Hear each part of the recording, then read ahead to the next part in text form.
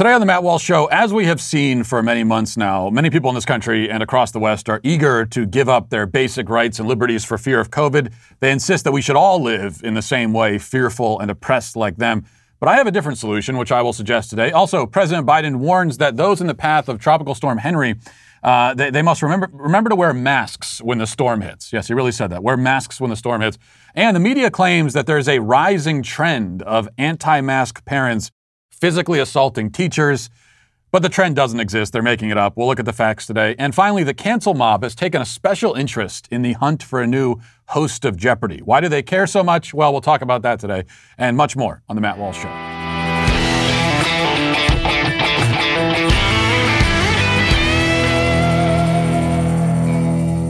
Well, the situation in Australia seems to get worse by the day. And by situation, I don't mean COVID itself. As far as the virus goes, they're experiencing only 4 deaths per day in a population of 25 million. And 4 deaths per day, we should note, represents the worst of it. I mean, that's the most they've seen this year, and probably the peak, or close to the peak of the current wave. By the way, 4 deaths in a country of 25 million represents 0.00001% of the population. And this has been enough to justify a de facto martial law with nearly all basic human rights and freedoms suspended. And public health authorities are now warning citizens that they're not allowed to even speak to each other in public. And this is all horrifying enough, but for those who tend to sympathize more with the plight of animals than humans, perhaps this will get the point across. A report from Fox News says a group of dogs that was set to be sent to a rescue were instead shot and killed by local officials, according to local reports. This was apparently done in order to prevent shelter employees from traveling and potentially spreading infection. A watchdog group, the Office of Local Government, says it was informed by the Berkshire Council that the dogs had been shot. The incident occurred in an attempt to prevent volunteers from another area from traveling to that location. So they're now shooting rescue dogs, perfectly healthy dogs, for fear that caring for them may result somehow in the spread of a virus that kills a whopping 0.00001% of the population per day. Meanwhile, the government is issuing arrest warrants, and the local media are delivering urgent news bulletins about COVID-positive people who commit the crime of leaving their homes. This is very real. This is not a parody or anything. It's hard to tell the difference a lot of times these days, but watch this. It's those doing the wrong thing driving our record case numbers. Among the most concerning cases, a COVID patient who's tonight on the run from a hotspot. Police and health authorities have issued an urgent appeal. Anthony Karam knows he is COVID positive when he steps into this public lift. Already breaking so many rules, he doesn't bother to cover his mouth as he sneezes and splutters. The 27-year-old is still infectious but has gone missing from his Wentworth Point apartment.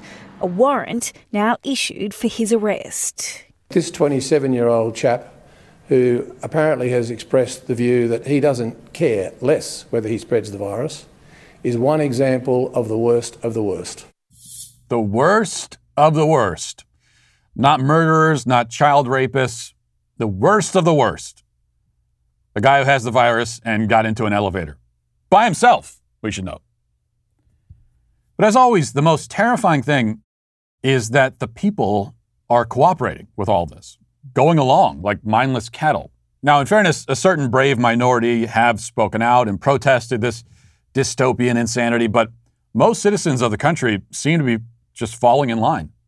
The image that many of us outside of Australia have of the kind of plucky and fearless Steve Irwin-esque Aussies who wrestle crocodiles for fun has taken a serious hit, which is a tragedy in its own right.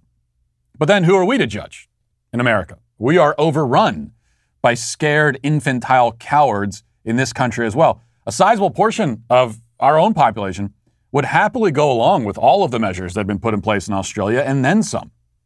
The fact that most of those measures have not been put in place in this country, at least not yet, has caused many of our fellow countrymen real distress. They have more freedom than they want. They're begging the government to take freedoms away from them. And they certainly believe that you have more freedom than you should have.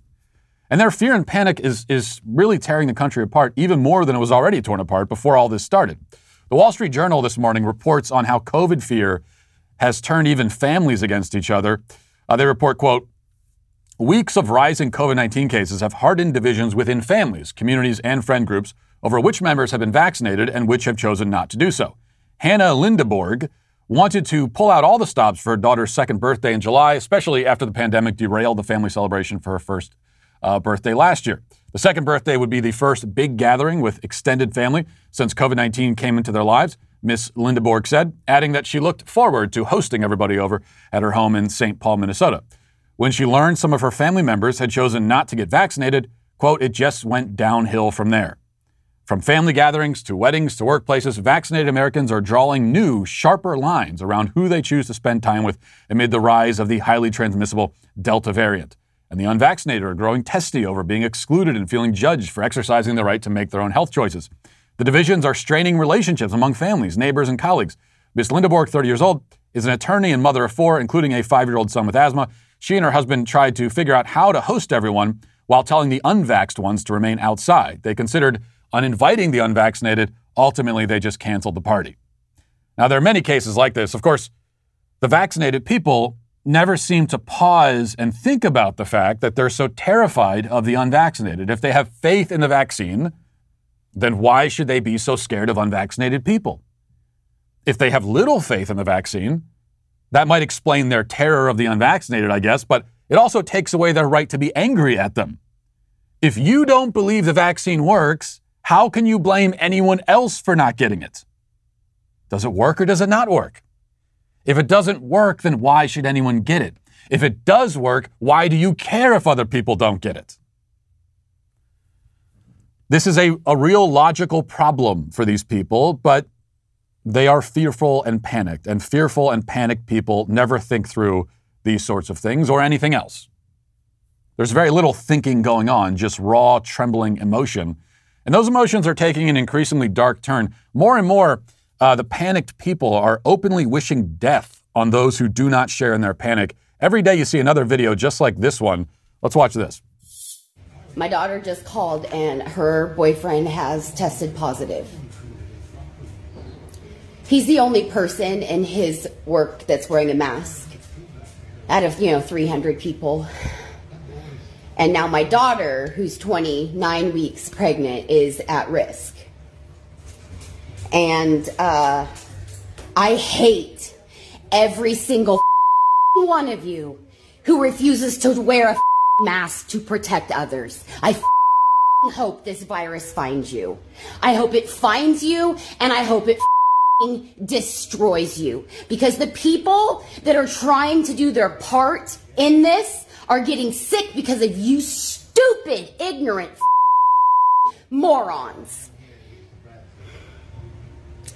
So, please get vaccinated. Real catch there. You got to feel sorry for her husband. I mean, if she has one still. Whatever number she's on. So he was vaccinated, presumably, the son-in-law, and was wearing a mask. And he still got sick. Okay, and if anyone suggests that perhaps those measures don't work all that well, if anyone were to suggest that, and so they decline to partake in them, you label them ignorant morons who deserve death. Do you see the problem here? Well, no, you don't. And we can't really expect this screaming harpy to see the problem. She's just looking for someone to blame. Same can be said for one of my fellow Nashville residents, Melissa Joan Hart, formerly the star of Sabrina the Teenage Witch and Clarissa Explains It All. For you 90s kids, she is now sick with COVID and explaining why it's all the fault of unmasked school children. It's all their fault that she's sick, even though she's vaccinated. Let's watch that. I got COVID. I am vaccinated, and I got COVID, and it's bad. It's weighing on my chest. It's hard to breathe. One of my kids, I think, has it so far. I'm praying that the other ones are okay. I'm mad, really mad, because we tried, and we took precautions, and we cut our exposure by a lot, but we got a little lazy, and I think as a country we got lazy, and I'm really mad that my kids didn't have to wear masks at school. Because I'm pretty sure that's where this came from. And nothing I can do about it now. My little one luckily wore a mask every day because he was used to it from last year. And he came home bragging every day, "Mom, I wore my mask." And I was so thankful. And now if he does get it, I can at least tell him he was a superhero to those in his classroom because he protected his teacher and his classmates from it. She's doing everything she can to stay healthy. And by the way, you notice how she says, I'm mad at the school because they didn't require my kids to wear a mask. Well, they're your kids. You could have required it. I don't think you should require that of your kids. I think it's abusive to put your kids in a mask, but she obviously doesn't think that. And so just imagine that she's blaming this. Why didn't you require my kids to do this thing? But it's not her kid's fault. It's all your kid's fault for not muzzling himself at school. And yet apparently, she says she's doing everything. She took precautions. But those precautions did not include canceling her trip to Disney World. A look at the Instagram page where this video was posted reveals that just before this video, she was gallivanting around at a massive crowded theme park. Could that have been the source of her current ailment? No, of course not. It had to be your fault. And this brings me finally to an important point. And I know this is fruitless now, but I'm going to say it anyway again. Speaking for myself, I am aware that COVID is endemic, that there will always be new variants. So when I hear about, they got Delta variant and then there's the Lambda variant, and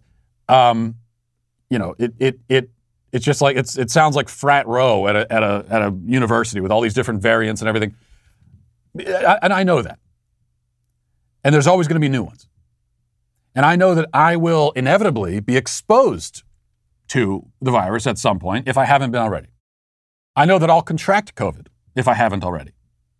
And even if I have, or I do, I might get it again at some point in the future, just as many people get the flu multiple times throughout their lives. I mean, natural immunity is a thing, but there's no reason to think that it lasts forever. Now, this is not an argument against taking precautions. Washing your hands is a good idea in general. Basic hygiene is a worthwhile practice in general. Eating healthy, getting plenty of sun, plenty of vitamins. These are all good lifestyle choices and also good protection from COVID, at least in its most serious forms. As for shots, lots of people get flu shots every year, which is a fine thing to do if you want. Just as getting the COVID vaccine is a fine thing to do if you want. With all of that established, I choose to live my life and carry on as normal.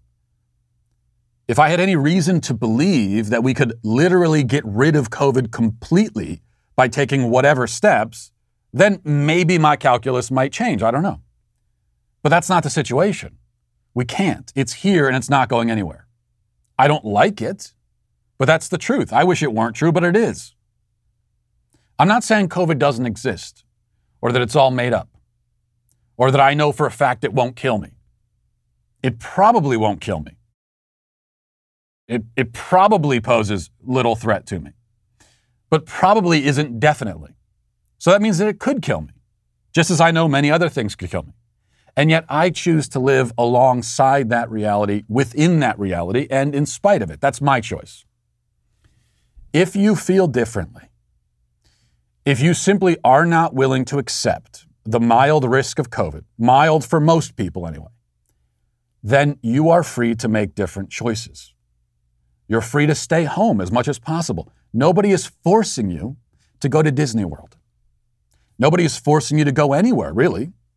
In fact, one of the blessings or curses, depending on how you look at it, of modern life is that it enables you to rarely leave your home. You can have most things delivered to you, including your groceries. Lots of people can work from home. If you can't, I know not everybody can, but then if you have to go to work, you're free to go to work in rubber gloves and a gas mask. I mean, why not? If you're that afraid of it, then why not do that? You can do that. No one's stopping you. And then come right home every day. No social life. Don't go out to any restaurants. Don't go to any theme parks. Don't go to the movies. Don't go for a walk. Don't do anything. Just stay in your home. My point is, you are free to drop out of society for the most part or completely. Cower in your home. Hide under your blanket. Lock the door. Who knows? COVID may be able to turn a door. I don't know if they figured out how to turn the doorknob yet, but make sure you lock the door. Get some deadbolts. Live in fear of this virus, determined that when you die, which you will, something other than that will be the thing that takes you out. Now, I think that's an insane way to live. I think it's a tragic way to live. I think it's a cowardly and disgraceful way to live, but nobody is telling you that you can't live that way. What I'm telling you is that rather than trying to impose your paranoia on the rest of us, rather than insisting that we all be hypochondriac lunatics like you, why don't you just do your thing? Okay, live your truth, as the left always tells us.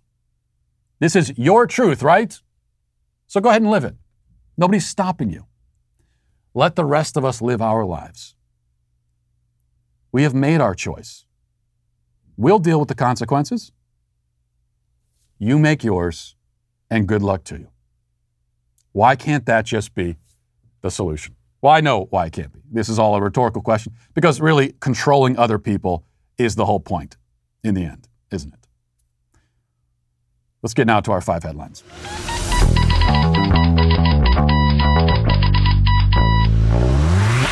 Let's take a step to the side for a moment and talk about Charity Mobile. If you have not yet switched over and made Charity Mobile your provider, then you're really missing out, because Charity Mobile is the pro-life phone company, and they are a company that shares your beliefs and isn't going to cancel or censor you for them. They're also supporting your causes out there in the culture. Other mobile service providers are neutral at best when it comes to the causes you care about, and many of them are far worse than neutral, but Charity Mobile partners with you to automatically support the pro-life, pro-family charity of your choice with 5% of your monthly plan price. And that means that every day, when you're simply paying your bill, you're also giving to a charity and to a cause that's so important in the culture. Charity Mobile also makes it easy to switch. You can keep your existing phone number, and you may even be able to keep your existing phone. They're making it very easy for you. And when you do switch, you get excellent coverage with nationwide service on America's most reliable network. 5G phones are also available now. New activations and eligible accounts get a free cell phone with free activation and free shipping. So there's no reason not to switch. You got to try this. Switch to Charity Mobile and support a company and causes that you care about. Call them at 1-877-474-3662 or chat with them online at CharityMobile.com and mention the offer code Walsh. So I got to tell you about this. I know I've told you several wardrobe malfunctions that I've had over the last few weeks, a real trend. And this one, I guess I got to just tell you about this because this is sort of like the culminating one. And this was my real wake-up call that maybe I am not qualified to dress myself in the morning. So, my wife, she gave me grief last week because I was wearing the tan-on-tan outfit, tan shirt, tan pants. And that apparently you can't do. So yesterday, we're about to go to church, and my wife says, if you got a shirt for church, I'm going to go iron some stuff, so give me your shirt. And I handed her a shirt, which I had recently purchased. And it was like a blue shirt. And to me, it was just a blue shirt with some patterns on it. It's kind of like nondescript patterns, but I was going for something, you don't want to go with a solid tan-on-tan, something with a little bit more character, something with more, a little bit more, if I could dare say, pizzazz to it. And I hand it to her, and then she starts laughing hysterically because it is, according to her, it's kind of like a floral pattern. It's a flowery shirt, she said. And then she started saying how it looks like something her dead grandmother would have worn. And she starts calling me a grave robber. And we're having this discussion about the shirt, and then my 1.5-year-old daughter, unprompted, I know she was not set up for this. And she's just recently learning how to speak and put sentences together. She walks into the room, and she points at the shirt, and she says, "Mommy's dress." And I just got absolutely owned by my 1.5-year-old daughter. And this is where I realized no matter what I try to do, go with the tan-on-tan, that's not good. Solid color, not good. Try to go with something with a little more character to it. I end up wearing an old lady's dress by accident. I mean, this is the situation I'm in. I think I just have to accept it. Accept when you have a problem and reach out for help. All right. Joe Biden has a lot of problems, one of which is a non-functioning brain. So here's a very real tweet from Joe Biden in reference to Tropical Storm Henry. He says, "To those in Henry's path, don't forget that you may need to seek shelter while we're still battling COVID-19 and the Delta variant. So wear a mask and try to observe social distancing. And to everyone across the country, don't get caught by the next storm. Get vaccinated now. Wait, somehow I missed the second part of this this thing. The third sentence there I missed when I originally read this. Don't get caught by the next storm. Get vaccinated now? So what, the vaccine is I would like to think that he means storm in a metaphorical sense. COVID is a storm. But you can never be too sure these days. Is he claiming that the vaccine actually protects against hurricanes? It really is a wonder drug in that case. I'm not sure if that's what he's claiming, but he is saying that when planning for a potentially devastating storm, flooding, maybe your house is destroyed, make sure you wear a mask. That should be. Now, it's interesting here that if you got to run to a shelter because of massive flooding and a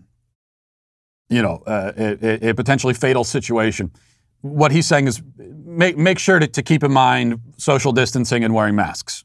Even in the face of an emergency situation, always keep that in mind. And yet, if you go back and you refer back to the picture of the Afghan refugees who are being loaded onto planes in Afghanistan and brought to our neighborhoods here in the United States, and especially that first picture where you got 600 Afghans in that crowded onto that plane, and some unfortunately on the outside of the plane as well. Most of them, young males of fighting age, but no masks among them. I assume there was no COVID testing done.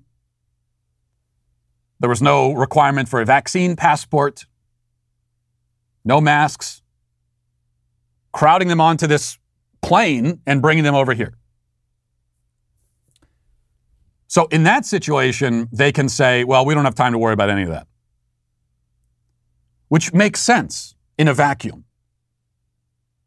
Yeah, it would be crazy in that situation to worry about, we got to make sure everyone has masks on. And yet for American citizens, in an emergency situation, you got to run to a shelter with a hurricane bearing down on you, a tropical storm bearing down on you. They want you to worry about the mask. And it's not just Joe Biden. We can't blame only him for this. He is following marching orders from the CDC, because if you go to the CDC page on preparing for a hurricane, this again is very real. Here's what it says. Preparing for a hurricane. Follow these important hurricane preparedness tips from the CDC. First tip, prepare for a hurricane. Take basic steps now to ensure your safety should a storm hit. I like how the first step in preparing for a hurricane is to prepare for a hurricane. Prepare for a hurricane. Step 1, prepare for a hurricane. Oh, well, thank you, CDC. That's some very useful advice. Step 2, get a COVID-19 vaccine as soon as you can. So that is the second thing they want you to do in preparing for a hurricane is to get a COVID vaccine. Again, the question is, do they think that the vaccine actually protects against hurricanes? I would like to assume they can't possibly be claiming that, but I don't think we can assume that. Also, speaking of masks, this pediatrician, I want to show you this. A pediatrician is Scott Hadland is his name, Dr. Scott Hadland. And he put up this post on Twitter a couple days ago with this smug grin where he's got his mask pulled down. And he says, pediatrician here, kids should wear masks in school. That is all. Thanks. I love the that is all at the end. He is decreeing this. The pediatrician has spoken. Well, he said it, so I guess this smug bastard right here says the kids have to wear masks in school. Who are we to question? But then you notice something. You can barely see it, but right behind him on his bulletin board in his office, there is a little chart there with what appears to be like a pink elephant. Do you see that? Sort of a pink elephant wearing a suit. That is, if you zoomed in on that, you would see that is the gender elephant, which is something that's used with kids to indoctrinate them into gender theory. It's one of the many creepy sort of worksheets that they hand out in school sometimes. Sometimes it's a gender elephant. Sometimes it's the genderbread man. But you talk about a not exactly a shocking twist that this guy telling kids to wear masks in school also happens to have the gender elephant hanging in his office. I wouldn't personally let that guy anywhere near my kids. I mean, any pediatrician saying that kids should wear masks, saying that it's a good idea for kids to wear masks for 7-8 hours a day, I'm not going to let them anywhere near my kids. They've got the gender elephant hanging in their office. On top of that, that really is the icing on the cake, isn't it? All right, number 2, MSNBC has this screaming headline, very startling. It says, "The next COVID war, school vaccine and mask mandates. Far-right extremists, anti-maskers, and now parents are fueling a rising pattern of violence against educators." A rising pattern of violence against educators. Well, that's pretty startling, isn't it? There's a rising pattern of teachers being physically assaulted.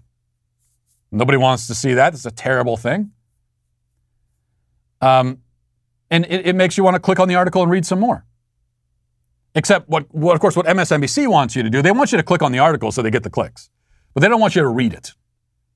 They want you to see it, react to the headline, click on it, and maybe do a real brief skim and then share it. That's all they want you to do. They don't want you to really bear down and read each sentence. But we're going to do that right now. And you tell me if something seems a little bit amiss here. Remember, they're alleging a rising pattern of violence against educators. And here's what the article says. A California elementary school teacher was hospitalized this week after allegedly being assaulted by a parent who was upset about the school's mask mandate for children. The attack is part of a rising pattern of violence against educators by parents, anti-maskers, and far-right extremists targeting schools that champion critical race theory, transgender rights, and other issues over the past several months. Let's see. But with the school year getting underway across the country, it's the war on masks currently igniting parent protesters and in ways that are rapidly turning violent.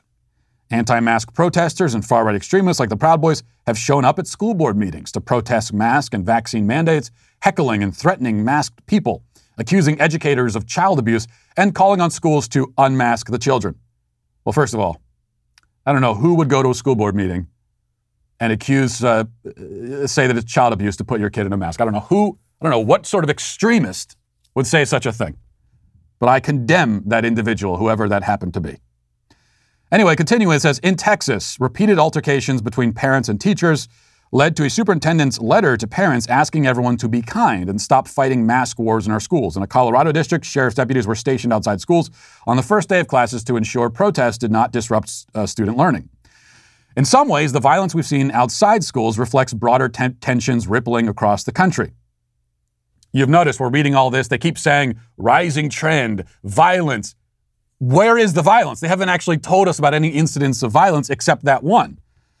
Now trying to jump ahead a little bit here. Where do we get to the actual violence?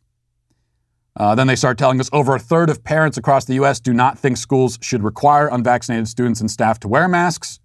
Maybe that's the violence. Their opinion is a form of violence, is maybe what they're saying. And you keep reading, and that is really it. A rising trend of violence, and they have one case. And actually, when you read into that one case, here's a local news report from the NBC affiliate talking about that case where a teacher was allegedly assaulted. And here's what they say about it. A California elementary school teacher was allegedly assaulted by a parent Wednesday during an argument over their child having to wear a mask. The Gibson, who's the district superintendent, Tori Gibson, said the male parent verbally assaulted the school's principal when his daughter walked out of a school building wearing a mask. When a male teacher stepped in, the situation escalated and a physical altercation happened, resulting in injuries. Now, that is a far cry from saying that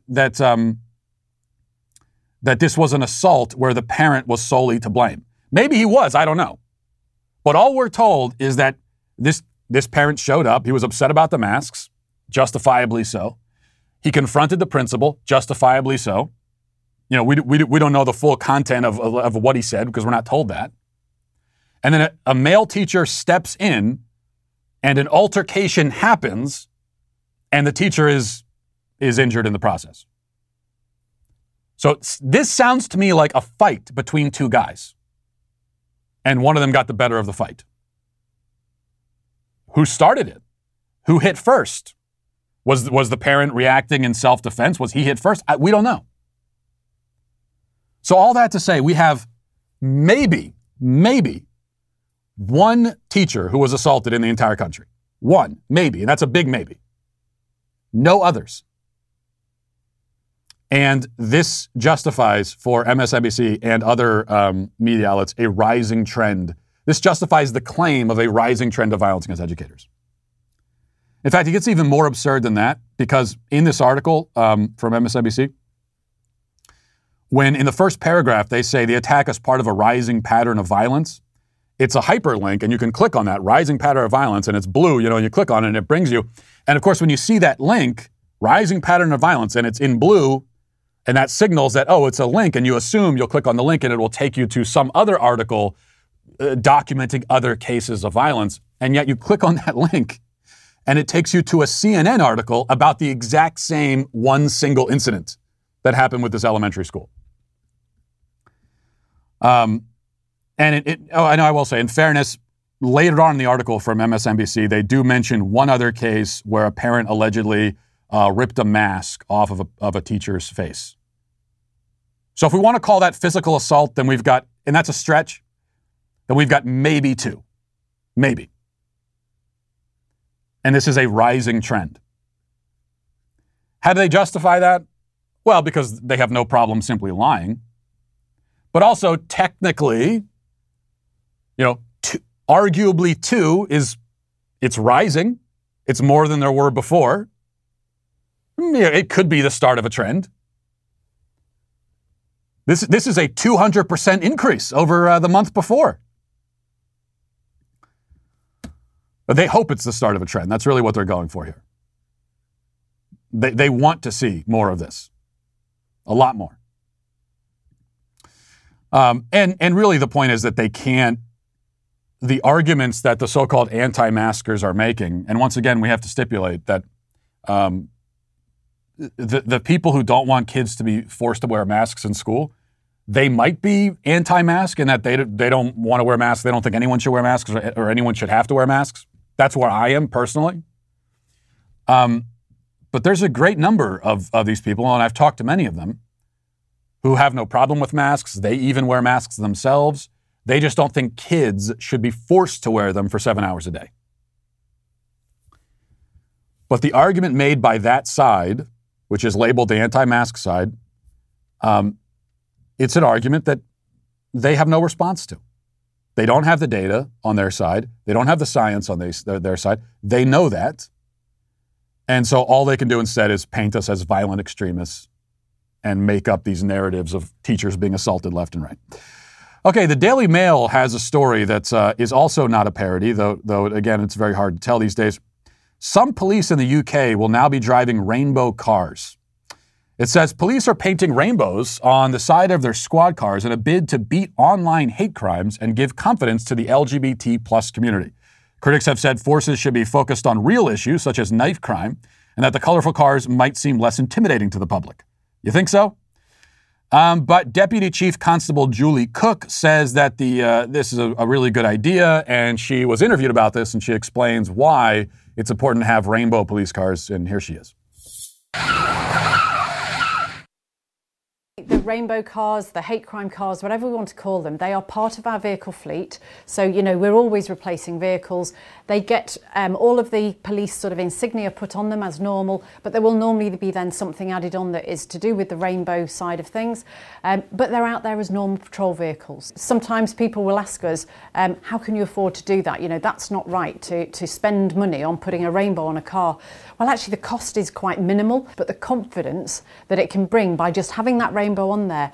And people say to me, you know, the impact of seeing the rainbow is so huge. And the idea is that the cars are there in the communities, generally on normal policing patrol, just again to show the community that we want you to come forward.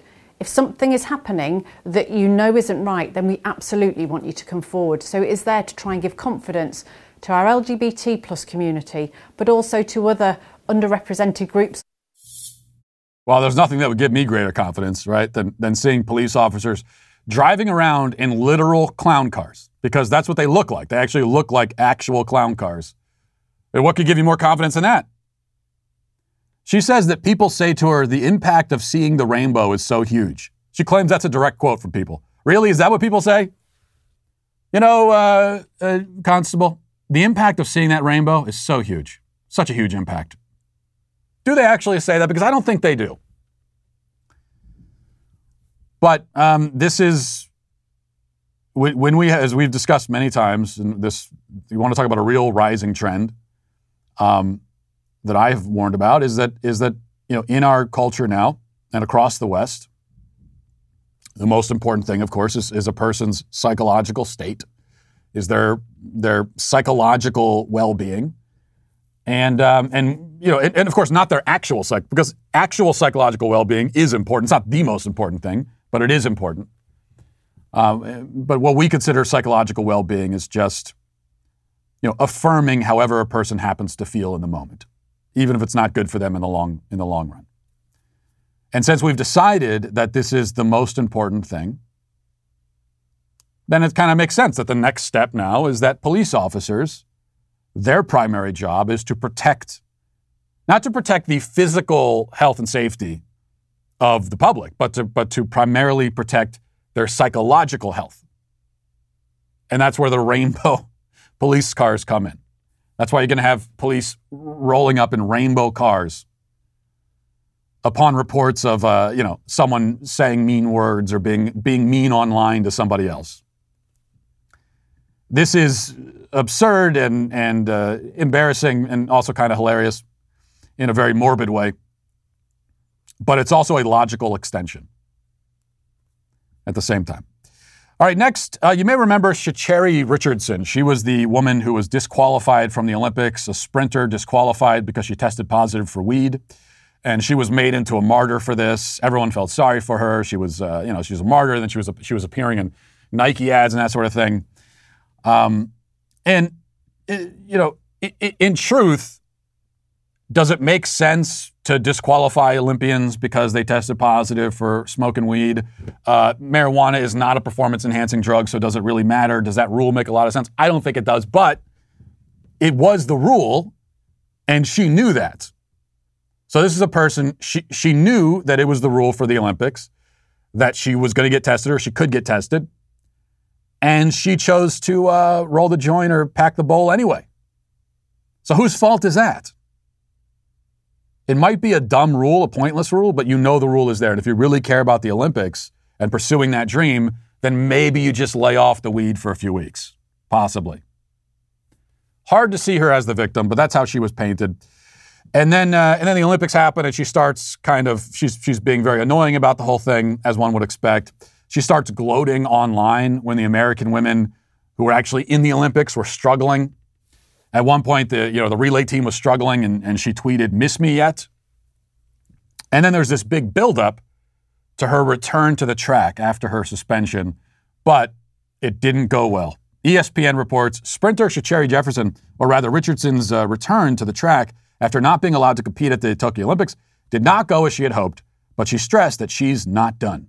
Richardson finished last in a field of 9 runners in the 100 meters and withdrew from the 200 meters on Saturday. Her time of 11.14 seconds in the 100 was well behind winner Elaine Thompson-Herah, who was the Olympic gold medalist from Jamaica, who clocked 10.54 seconds for the second fastest women's time in history. So she came in after all of this buildup and all of her gloating about how we missed her presence in the Olympics. She comes in dead last, which I think is just great and hilarious. But here she is after the race, and she's still not done gloating. Let's watch this. This is one race. I'm not done. You know what I'm capable of. Count me out if you want to. Talk all the you want, because I'm here to stay. I'm not done. I'm the 6th fastest woman in this game ever. And can't nobody ever take that from me. Well, they can, actually. The 6th fastest woman. That isn't, look, don't get me wrong, that's an accomplishment to be the 6th fastest, but it does sound kind of funny for someone to be bragging about it. I'm the 6th fastest ever. The 6th fastest. And nobody could take that from me. Well, I mean, they can. I mean, someone else could become the 6th fastest. You're not, as it stands right now, you're not. Look, I'm not saying that all female athletes are irritating, self-aggrandizing people like this, but there's been a lot of them, especially surrounding the Olympics. You know, a few exceptions. Remember that female wrestler who was the Olympic gold medalist? She was fantastic. We need some more like that. We need some more, really, males and females. We need some athletes who are not just absolutely repulsive and annoying, because that's what we're getting. It's impossible to root for someone like this, because you're not, whether it's the Olympics or even, you know, just watching professional sports in American League, you're not really rooting just for the individual. In the Olympics, you're rooting for your country. If you're watching the NFL or something, you're rooting for your football. The NBA, you're rooting for your team. And so when you have athletes who all they care about is themselves, and they're very open about that, it's just, it was never about you. There seems to be a misunderstanding. So you think we care so much about you individually. We don't. It's what you represented that we cared. It's not about you being special. But when you throw all that to the side and you say, well, it's all about me, then you lose all your fans. Nobody cares anymore. Finally, here's the second story like this in as many weeks. First, last week, there was a big brawl at an NFL game after some guys were arguing, and then a woman comes in and throws a soda at one of the guys. And so these guys were arguing, and this woman comes in from behind and just chucks a soda into the middle, like throwing a grenade into the middle of the thing. And then this big brawl starts, big fight. And of course, the woman stands back and watches all of it. And then this week on Sunday at a Steelers game, a similar kind of situation. A woman is in a guy's face, screaming at him. It's unclear what happens. We don't know what led to this. We don't know who's in the wrong, who started it or whatever. And it's not clear what exactly happens next, but he kind of lightly shoves her back and says, "Don't touch me," indicating that she had touched him, although you can't really see that if that happened or not. But then she hauls off and slaps this guy across the face. And then the man retaliates. And the guy who was with the woman stands up and starts throwing punches, and he gets knocked out in the scuffle. It's a whole thing. I know you're hoping I'll show you the footage, but that would be, I think, inappropriate. We're not going to gawk at something like that. I'm just kidding. Of course we're going to show it. Let's play this footage here of this fight. Okay, so you can kind of see them arguing. And what? And then the guy jumps up because he has to.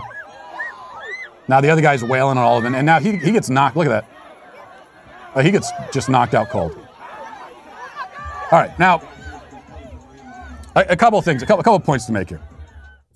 First of all, and this goes for everybody involved in this, and again, I don't really know what led to it, but in general, you're just trash if you're getting into fights at football games. I know there's alcohol involved most of the time, but really, I mean, I don't care who you are. It's a game. You're rooting for a team because they have a certain colored jersey and a certain mascot on their helmet. It's the most unserious thing in the world. And most of these fights, I don't know if that was the case here, but most of these fights start because, number one, there's alcohol, but number two, it's a fan from one team, a fan of one team versus a fan of another. No, our team has the better colors. We have a cooler mascot. That's basically what the fight's about. And you're risking felony charges over that. Second point, I think more to the point. And this goes to the ladies. And I know you already know this. They're all too aware of it. But I'm going to say it anyway. Please remember in these situations that you are writing checks that your man has to cash. Okay? You're not really the one cashing them. He's going to have to. So reflect on that. So that woman screaming at that guy, again, I don't know what precipitated it. I don't know who started it. I don't even know who hit first exactly. But you slap a man across the face. Guess who has to live with that decision? Not really you. It's the guy who's with you. He has to. So you should have a certain sense of responsibility, I think, because of that. This man did his duty. He stood up. But the thing is, whether the woman was in the right or the wrong, who knows? He has to throw himself into the middle of that and risk getting knocked out. So all I would ask is, just keep that in mind. You're at a football game, as a woman, you start getting in someone's face and screaming at them. Every word you say, this is a big check you're writing, and you're passing it off to the guy with you. Just with great power comes great responsibility, as Uncle Ben would say. All right, next, let's read some of the comments here. Let's see. Paul says, I really hope Carrie Underwood makes a submission for the Sweet Baby Gang anthem. Now, that is great. Somehow I doubt she will. But Carrie Underwood, I was hoping that the huge controversy over her liking my tweet, I was hoping she would say something about it. It would have been great if she had spoken up and doubled down on it. But I think she has said nothing one way or another. And I'll give her credit for that because most celebrities in her position would have just apologized, and she didn't do that, and so I'll give her some credit for that. And really, her decision to say nothing at all was objectively, from a PR standpoint, is the smartest thing. In most of the time in these situations, if you simply say nothing, it will go away, which it has for Carrie Underwood. So people were upset about it online for a few days, say nothing about it, they move on, and everything's fine. Brennan says, Matt, you're the only person in public life who stands up for us members of the anti-dog community. Please don't give in to the pressure. I can understand that. We are a very, very small minority. And I do get the sense that I am committing a form of treason by potentially getting a dog myself. And I do live with that guilt, Brennan. I want you to know that. Graham says, Matt, I agree with you about men crying, but I have one acceptable addition to the list. After an 18-day stay in NICU, in which he almost passed, we brought my now healthy son home. To God be the glory. Well, Graham, that certainly would be an exception for crying, and congratulations to you and to your son and to your family. And we'll leave the comments on that positive note for a change. It can be really hard to keep up with the news these days, keep up with everything that's happening in the world. And that's why we're trying to make it easy for you. You get a reader's pass, and that's how you're gonna stay informed about everything that's happening. And you can get this reader's pass for just $4 a month. The Daily Wire Reader's Pass unlocks exclusive editorial content that unpacks trending political and cultural topics penned by everyone from Candace Owens to Dan Crenshaw to even our very own Matt Walsh. And you could take a deep dive into these really important issues, stay informed, and get some perspectives that you're not going to find from any other media outlet. But the best thing is that, once again, with the Reader's Pass, you're only paying $4 a month. And you could do that right now if you act fast, because right now we're offering a 1-month free trial. So you can see if you like it. It's a good deal, and it's also never been a better time to take it. So what are you waiting for? Get informed. Get a Reader's Pass today. Now let's get to our daily cancellation. One of the hallmarks of any dictatorial regime is pettiness. This is certainly one thing that comes through in Solzhenitsyn's account of Stalin's Russia, or any account of nearly any autocrat throughout history. They are ruthless and megalomaniacal tyrants with broad and usually horrifying aspirations, but they also focus just as much, if not more, on the slight and trivial. After all, you know that you really have control over a populace if they will obey you even when it comes to the most trifling of matters. If they will not only submit to and go along with your grandest ambitions, but also conform themselves to your demands in every minor and seemingly insignificant way, then you have total control. The people are your marionettes, and you are their puppet masters. They've ceded everything to you, given up nearly all of their personal agency. This is the goal ultimately, and it's depressing to see how often this goal has been realized in different countries and civilizations at different times in history. And we're seeing this principle at work, of course, across the world right now, as we discussed, in the name of stopping the spread of COVID. And we've talked plenty about that, and we'll continue to discuss it. But right now, I want to focus on something else. because this is also the point behind what we call cancel culture. We've come to think of cancel culture as its own thing, right? A separate phenomenon. But really, it's all a part of the left's overall plan to control and dominate society. We might think of cancel culture as the specific mechanism by which the left imposes itself in those especially petty and seemingly trivial ways. And that is exactly why cancel culture is such an important issue and such a threat. The pettiness is the point.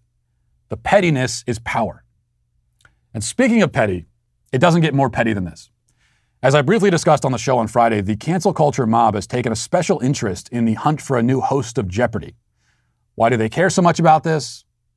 Why does the search for a game show host matter? Well, because it doesn't matter. It matters because it doesn't. It's important because it isn't.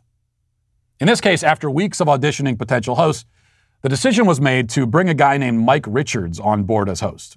Now, Mike Richards also happens to be the executive producer of Jeopardy! Given that the executive producer of Jeopardy! Is one of the guys primarily responsible for finding a host of Jeopardy!, it would seem that he kind of went through this whole talent search only to say, never mind, I'll actually do it myself.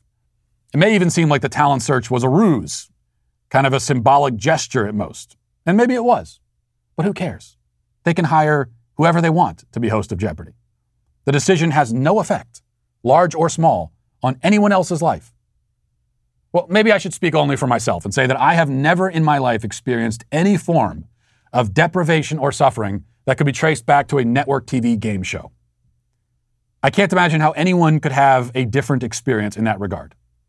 Say what you want about Pat Sajak, for example, and I like him personally, but even if you don't, I can't imagine anyone in a moment of anguish and despair crying out, "Damn you, Pat Sajak! This is all your fault!" Nevertheless, the cancel mob has decided that the game show host issue is now of urgent national importance. And that's why, once Mike Richards was anointed the new host, or anointed himself, I should say, the new host, they immediately set out to destroy him. As if he was a front-runner for the presidential nomination, the mob went digging for dirt, looking for any skeletons they might find.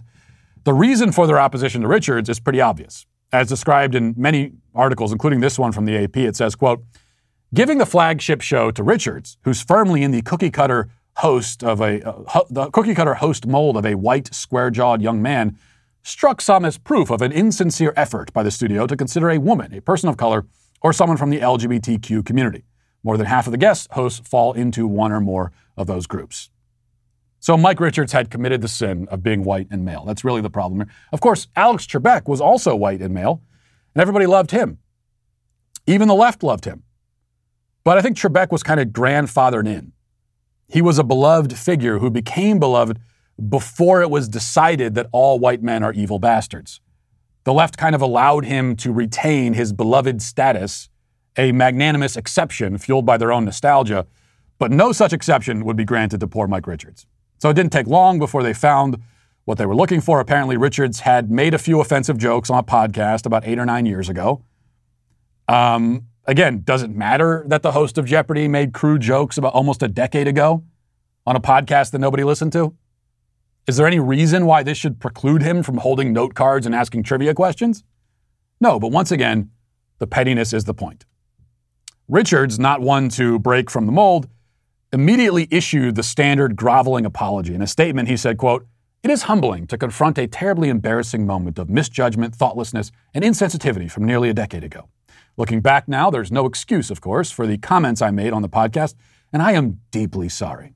The podcast was intended to be a series of irreverent conversations between longtime friends who had a history of joking around.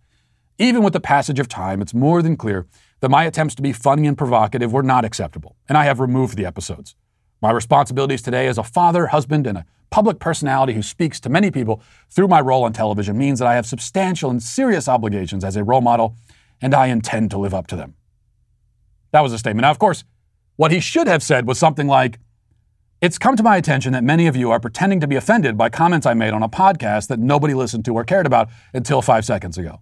But I also realize that most of the offended people are too stupid to even watch Jeopardy! In the first place, so what do I care? Go watch a sub-95 IQ game show like Wheel of Fortune instead, you dummies." Now, if Richards had issued a statement like that, I actually would vote for him for president. But we've yet to find almost anyone with the guts to stand up to the cancel mob in such an aggressive way, or really in any way at all. And Richards certainly wasn't going to be the first. He apologized. They didn't accept it. And then he was forced to step down from the role. The same song on repeat over and over and over again. And it doesn't stop there, because it never does. You see, the producers of Jeopardy had already tried to preempt the inevitable outrage over choosing a white male by actually appointing 2 hosts of Jeopardy. They selected a woman, actress Mayim Bialik, who was on Big Bang Theory and some other stuff, I don't know, to host the primetime Jeopardy specials that they plan on doing periodically. So really, they invented these specials that they're going to start doing just so that they could appoint a female host and then not be accused of prioritizing, males over females. They were trying to be equitable and equal and all that kind of stuff. And that didn't work either. The problem is that Bialik is not a person of color and is not trans and is not even gay or lesbian or gender nonconforming as far as anyone knows. And you know what that means. Here's Newsweek with the latest article. They say, quote, Mike Richards stepped down Friday from his recently announced appointment as Jeopardy host due to controversial comments he made years ago. Now, some people on social media are calling on Mayim Bialik, who was hired to host the primetime version of the show and specials, to do the same. Yes, she has to go too. Why? Well, they went looking for reasons, and they discovered that about 9 years ago, she said that she didn't want to get her kids vaccinated. Okay, that's how much they're scraping the barrel right now to find a reason. And that's it. She expressed some measure of vaccine hesitancy nearly a decade before COVID-19 existed, and that's their pretense for calling for her ouster. But the real reason is that she is, by the cancel mob's estimation, too straight and too white. The mob has decided that the true host of Jeopardy, the man who is destined for the position, as if it is written in the stars, is LeVar Burton, known to my generation as the man from Reading Rainbow. The problem is that LeVar Burton tried out for the gig and was pretty terrible. But this is no problem at all to the cancel mob. Doesn't matter if he's good at it or not, or if he deserves the job on the merits. All that matters is that he's black. And having a black host of Jeopardy is the one piece missing, the one box left to check, the one thing that will finally heal our national wounds and bring about an era of peace and prosperity. Or maybe not, but it doesn't matter. The point is to impose themselves and to bully Jeopardy into selecting a host that they prefer simply for the sake of it. Because they can. Because that's what petty tyrants do. Everything matters to the petty tyrant, especially the things that don't matter at all. And that's why the cancel mob has made Jeopardy into a central battlefield. And it's also why they today, paradoxically, are the ones who are canceled. And we'll leave it there for today. Thanks for watching. Thanks for listening. Have a great day. Godspeed.